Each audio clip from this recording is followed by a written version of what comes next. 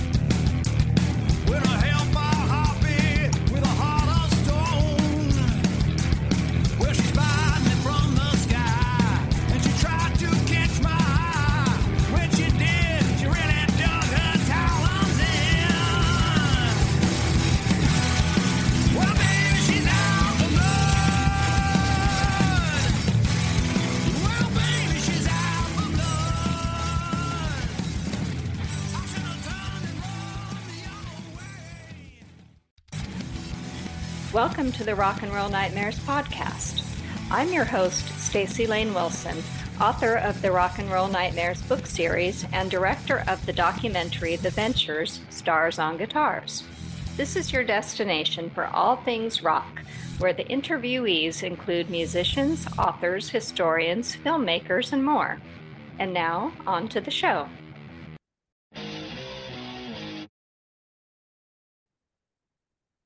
Freddie Katz is a guitarist, songwriter, producer, and engineer, to name just a few of the things he does in the world of music. He's been immersed primarily in the New York music scene his whole life, and he's seen it all from Max's Kansas City's heyday to working with new and emerging rock artists. We're going to talk about all that and more, plus play some of his music, so let's get started. Hi, Freddie. Welcome to the show. Hi, nice to be here. Well, I'm really glad to have you on, having met you in New York recently and finding out more about your illustrious background. So I wanted to find out who are some of the bands or artists that inspired you to want to play guitar and be in the music business in the first place? Well, I think when I was a kid, my dad loved classical music, believe it or not, and I was very drawn to a lot of the prog rock bands in the early 70s, Pink Floyd and Yes and King Crimson and things like that. But once I got to high school, I went to Stuyvesant High School, which was in the Lower East Side in New York, and this was right around the time that the whole punk explosion was happening. And once I found out about that, I sort of put all the progressive rock aside for the most part. Mm-hmm. And I sort of became an inhabitant of Max's Kansas City and CBGB's. You know, the long hair came off and the hippie clothes disappeared. And, you know, it was all dressing in black from that point on. And then it was, you know, Johnny Thunders was huge because he was from my neighborhood. So, of course, the New York Dolls, the Heartbreakers, the Dead Boys, the Tough Darts. The first time I went to CBGB's, actually, I was fortunate enough to see Nico with John Cale playing viola with her. And wow. That was kind of a life-changing experience because I'd never seen anything like that before, you know. And it was quite mesmerizing. Nico was really, really special, as I'm sure you know. So those are some of the things at the beginning. I mean, Warhol didn't delve into music all that much, but he did bring us the Velvet Underground. The Exploding Plastic Inevitable was a show that he created, which combined the Velvet Underground with the light show. It even actually preceded some of the light shows that were going on in San Francisco, although the Californians probably would never admit that, but that was before anything to do with punk. I mean, that was really the late 60s, 66, 67, 68. I was really just a little kid then, you know. Mm-hmm. By the time I got to Max's Kansas City and CBGB's, it was a little bit after the peak of the whole thing. I got there probably about 1978, 79. You know, when the Ramones were playing there at the beginning and Television and Blondie, that was maybe 76, 77. And what were some of the best venues to see live music and what made them great? Well, Max's Kansas City was legendary. That was probably my favorite place to go. It had so much history. I mean, it was across the street from Warhol's factory, and you know, it had the famous back room where Warhol and his superstars hung out, and upstairs was where the bands played, and the Velvet Underground did a residency there. Again, this was way before I got there, but the place kind of exuded that kind of vibe because of the history of it. Actually, Max's is really featured a lot in Philippe Marquet, who was the lead singer of a band called The Senders. He wrote a book not too long ago called Punk Avenue. Mm-hmm. Because Max's Kansas City was right across the street from Union Square, where Andy Warhol's factory was actually on Park Avenue South, and they kind of renamed it Punk Avenue. And you know, CBGB's was down in the Lower East Side. Max's Kansas City was a little further uptown on Park Avenue South and 17th Street. And,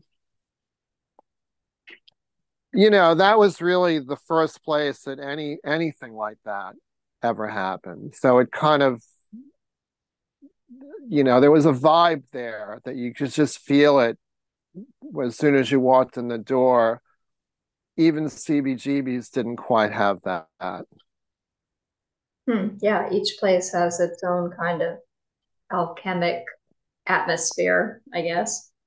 And then later, you know, later on when we got into the 80s, then we had Danceteria. Danceteria was a really, really amazing club. It was like a split level club. There were 3 floors, and you kind of had the bands playing on the ground floor, and then you had this kind of cutting edge DJ situation happening on the second floor.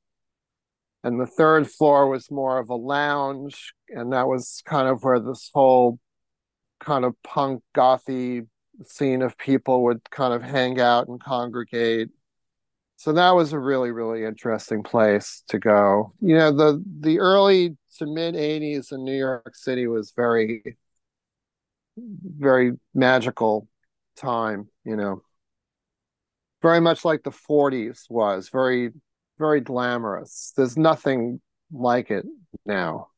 Well, I feel like you have done so many different things in the music business. Did you start off as a musician in bands, or what's your evolution from when you started to now? I guess I started playing guitar when I was a kid, when I was about 9. Oh, that's young.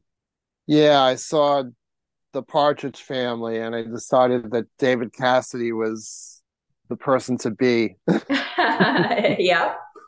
You know, before I found out about Johnny Thunders and Keith Richards and Lou Reed, there was David Cassidy. He could wear cool clothes, he could grow his hair real long, and his mom was okay with that. And, you know, of course, you know, they had a band, and the girls loved him. And so I think at some point every kid wanted to be every male kid anyway wanted to be David Cassidy. Maybe some females too. Maybe so. Yeah, I could definitely see a little Joan Jett in there. Yeah, so I started, yeah, exactly. So I started playing guitar when I was a kid, and by the time I was in high school, I had a band in high school that was called Child Labor, actually. That's great. And we had We had a rehearsal room in the music building, it's still there actually, 584 8th Avenue, which is 8th Avenue and about 38th, 39th Street. Really a kind of decrepit, rundown part of 8th Avenue, right across the street from the Port Authority. Now it's not quite as bad, but in the late 70s, it was a pretty dicey neighborhood.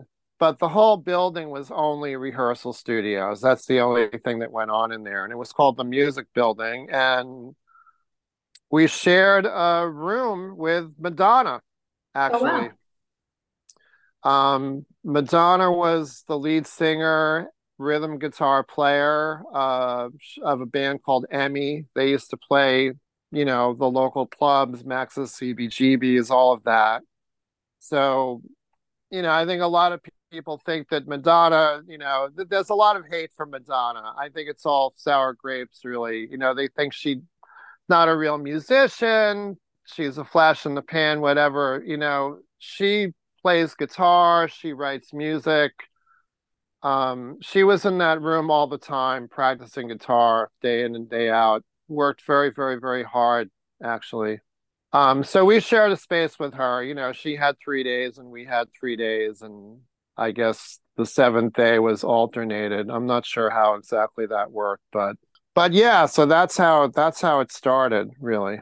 Well, now you're doing some producing albums. Now I know that you're currently working with Donna Destri, who's in the documentary Nightclubbing, which I still need to see. It's on my watch list.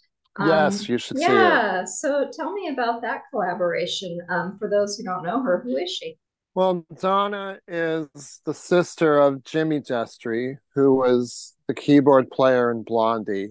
And she's had a solo career. She was in the 80s, she was actually managed by Main Man, which was Bowie's management. And so Bowie took an interest in her.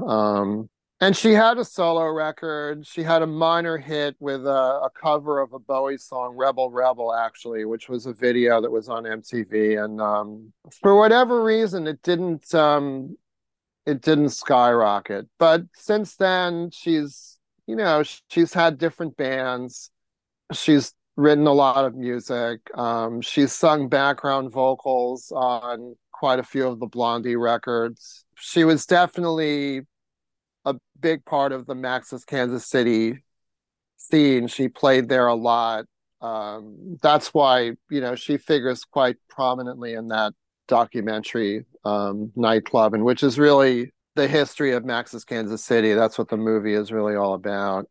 So I met her through some mutual friends. Actually, we were both involved in a play. We were both contributing music to this play that was called The Problem, which was this kind of punk rock musical that was in development. It was Angelica Page was starring in it. She's the daughter of Geraldine Page and Rip Torn.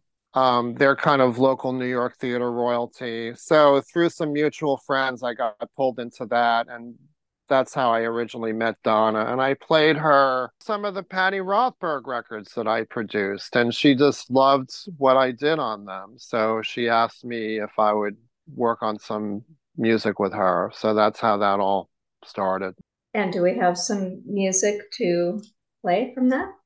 We do. I can play you something called Fantasy for Anne. It's a song that she wrote dedicated to Anne Rice. Oh, I love Anne Rice. That sounds cool. All right, let's listen to it. Okay, here it comes.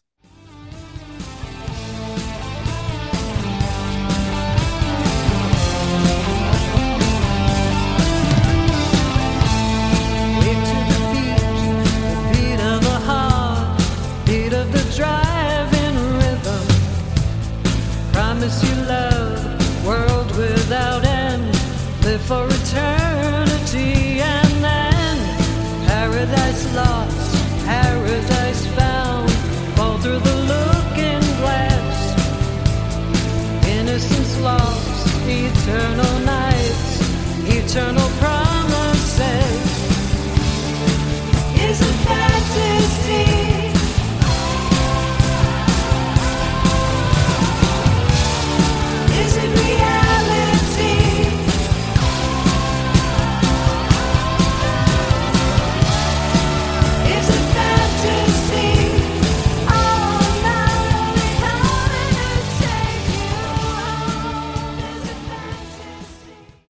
Yeah, and then you're also working with the actor Michael Imperioli, who has a band.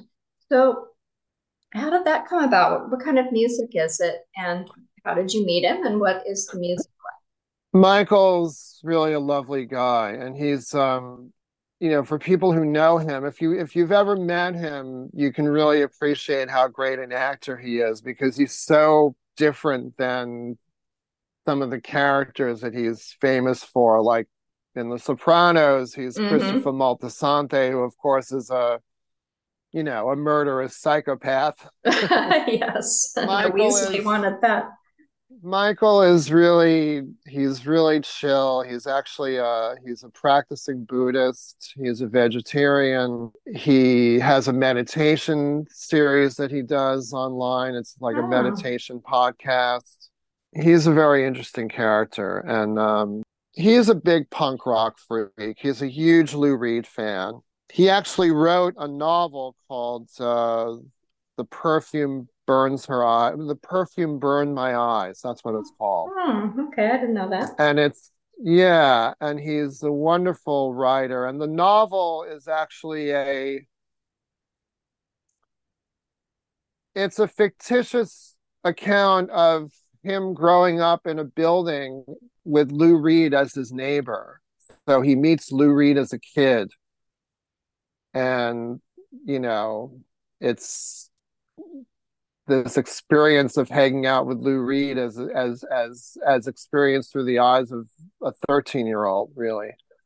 So it's like a little fantasy novel, but but he loves Lou Reed and he loved Johnny Thunders and he loved all of that. And so he has a band called Zopa.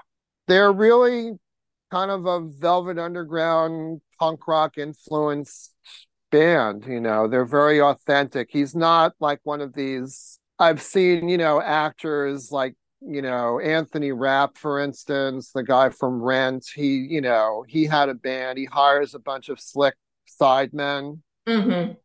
This is not that. This is Michael and two of his friends, and they're like a little garage band, really. They're really authentic. So I met him because he was actually rehearsing next door to Patty Rothberg when I was producing Patty Rothberg and playing guitar in her band and touring with her. We rehearsed at this big rehearsal studio in Manhattan called Montana Rehearsal Studios, Mm-hmm. which sadly isn't there anymore. But Michael used to rehearse there. And one day, the owner of the studio came to me and he asked me if I knew who Michael Imperioli was, and I said no. And he said, well, have you heard of The Sopranos? Have you ever watched The Sopranos? And I said, well, I've heard of it. I see the posters for it on the subway, but I've never seen it. And he said, well, he's in The Sopranos, and he has a band, and he needs a sound person and a guitar tech. And if you want to make some money and hang out with this guy who's on TV, I'll introduce you.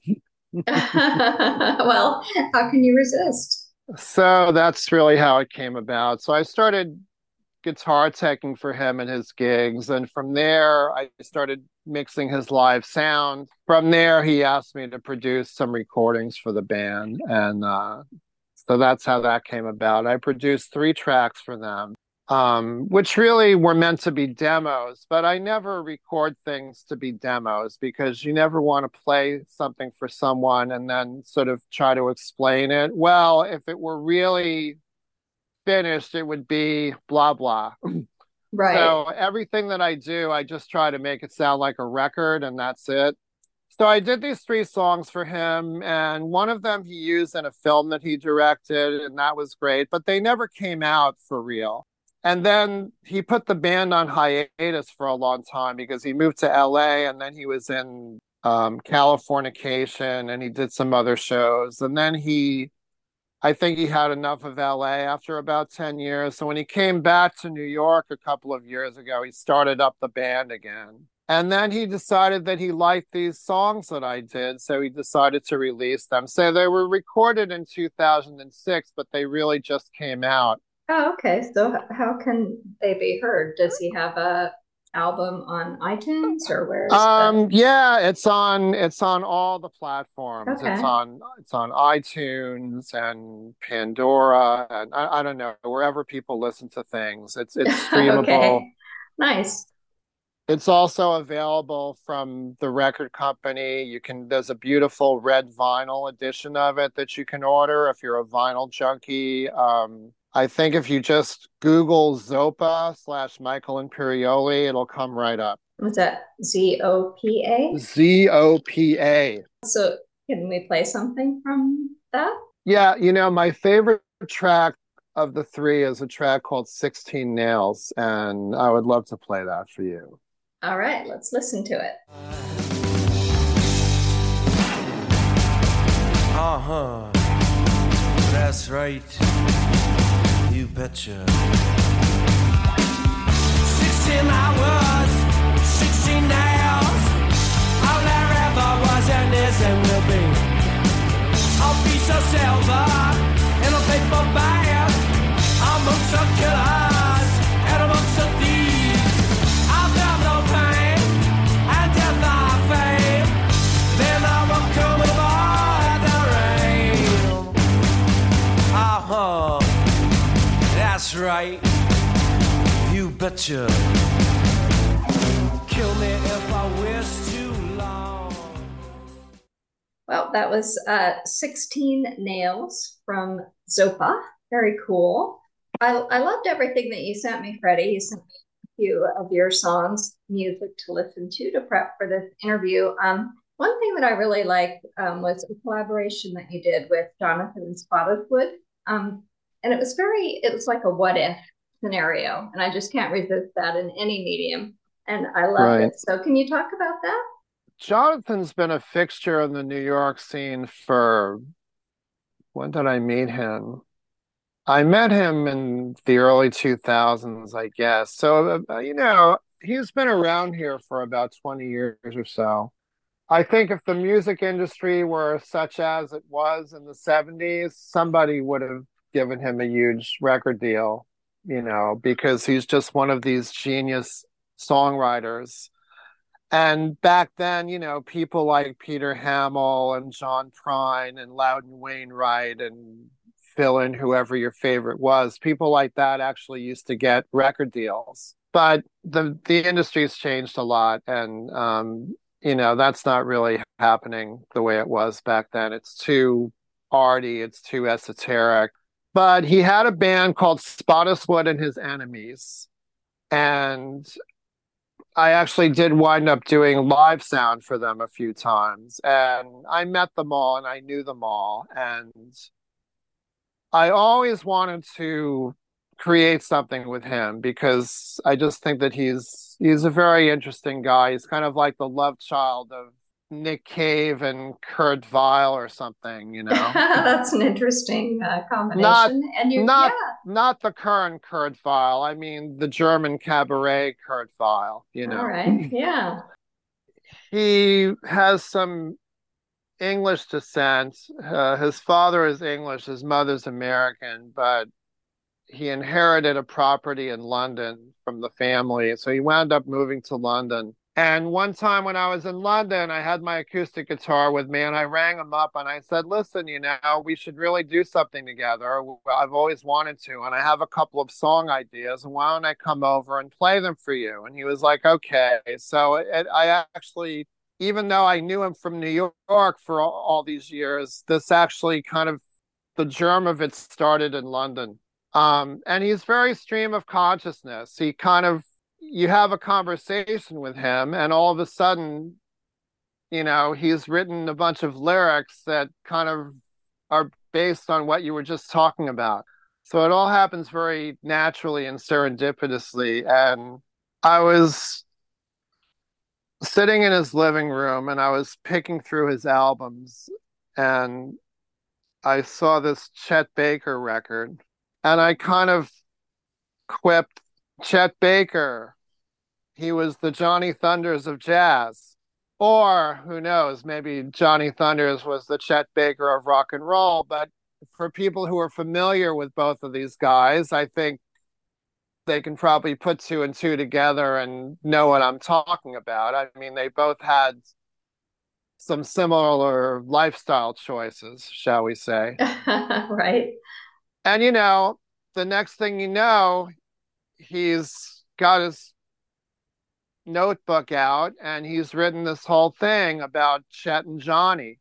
Put $1 in that box of wonder, Chet Baker and Johnny Thunders, put $1 in the jukebox, Chet Baker and Johnny Thunders. And, he wrote a whole song around that. So we recorded the song, and so I did I emulated the Johnny Thunders guitar style for the lead guitar stuff on it, and then we got his band, the Enemies, had a trumpet player, so we were able to get the trumpet player from his band to do the Chet Baker parts.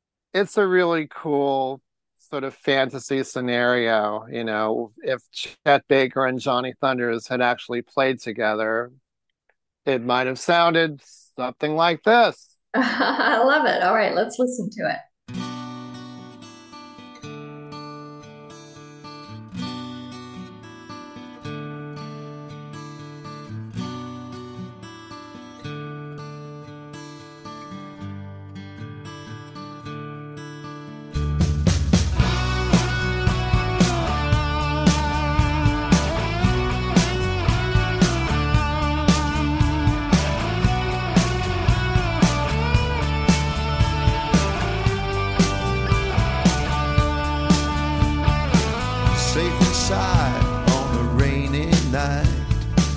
All the sirens and the neon lights.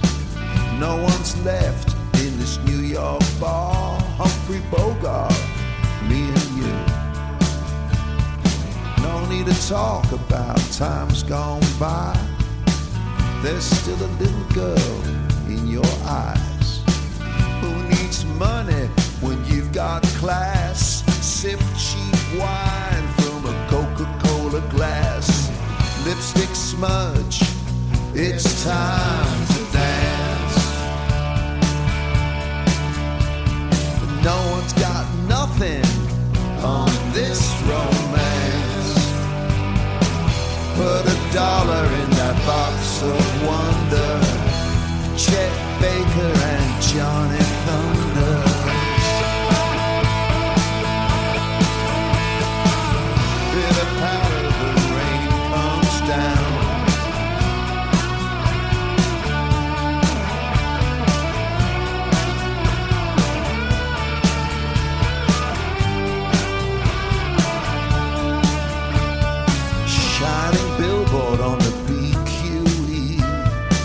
You're my lady of liberty. Haven't seen you in a while. Black raincoat and a crooked smile. What you doing on a night like this? All these years and I still need your kiss. Tell me something that I don't know. Take me somewhere over the rainbow. Lipstick smudge, it's time to dance. No one got nothing on this romance. Put $1 in that box of wonder, Chet Baker and Johnny Thunder.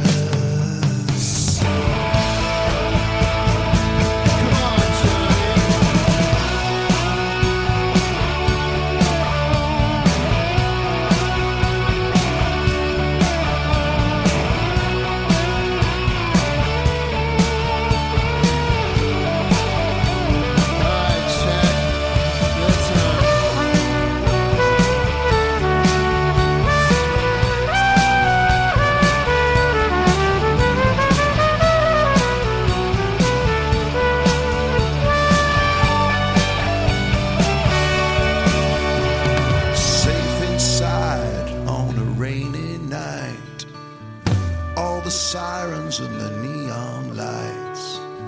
No one left in this New York bar. Humphrey Bogart, me and you. Lipstick smudge, it's time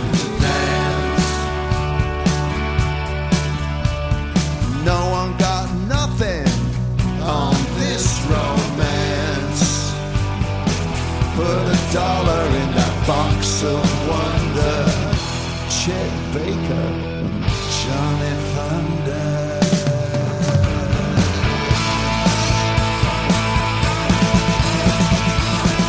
Put a dollar in that box of wonder, Chet Baker and Johnny Thunder.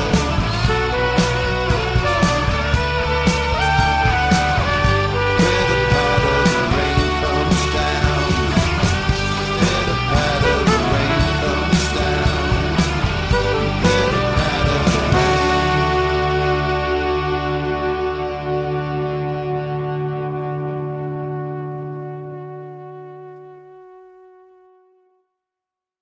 I think it should be out probably early next year. That's what I'm guessing.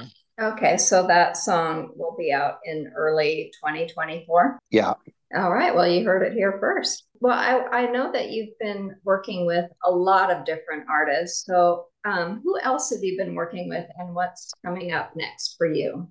I just started doing some glam rock with Miss Guy, who was the lead singer of the Toilet Boys, and he's just a wonderful New York character. Very androgynous, very glam. He's also Debbie Harry's best friend and confidant. Nice.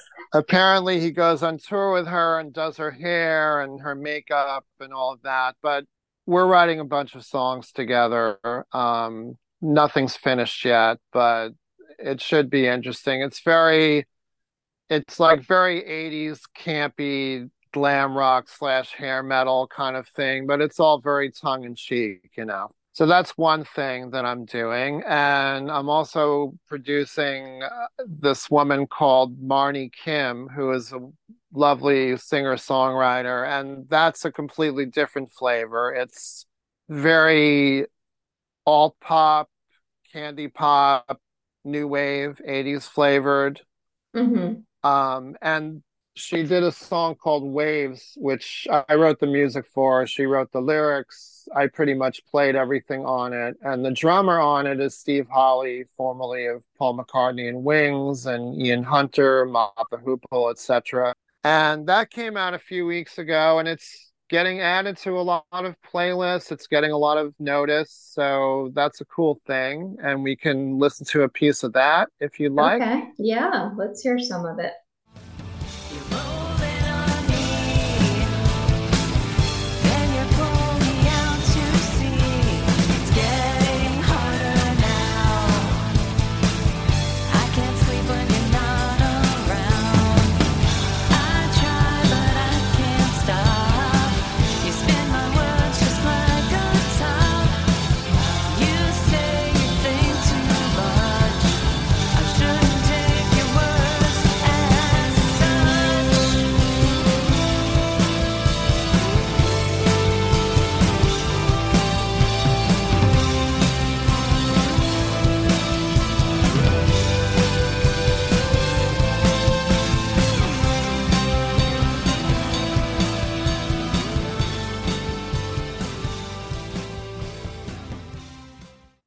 All right.